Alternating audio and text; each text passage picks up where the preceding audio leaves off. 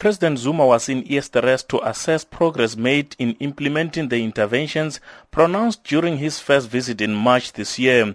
At the time, senior citizens as well as facility management raised a series of concerns including financial support, maintenance of the facility infrastructure, as well as security issues. The President has expressed joy over improvements made thus far. I'm very pleased that we have fulfilled all our commitments in line with our mandate to promote the rights of our older persons in our country. In the current financial year, the Gauteng Department of Social Development has allocated over 3 million rand for 96 older persons currently in the center.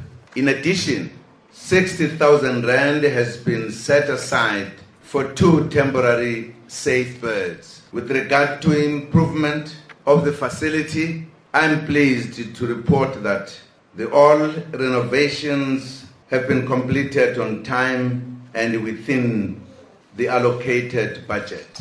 Zuma says government is working hard to create stronger mechanisms to prevent abuse, neglect and exploitation of older persons through legislation such as the Older Persons Act, which calls for an elder abuse reporting system and increased public awareness and facilitate the prosecution of perpetrators. I cannot emphasize enough how important it is for our society to prevent the abuse and neglect of our senior citizens.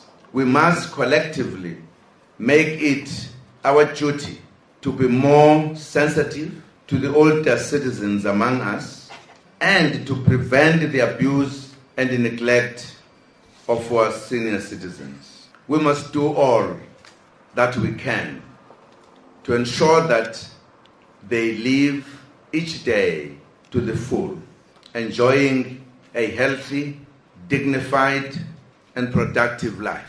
President Zuma also handed out Christmas gifts which included gowns, morning slippers, blankets and food hampers. The elders have welcomed the President's intervention. I-wheelchair le ingiphatha kahle kakhulu, angisana maphini, angisana nix, angisaguli yonke into nje. Ngiyabonga kakhulu kumsholozi. This place is good. It's good.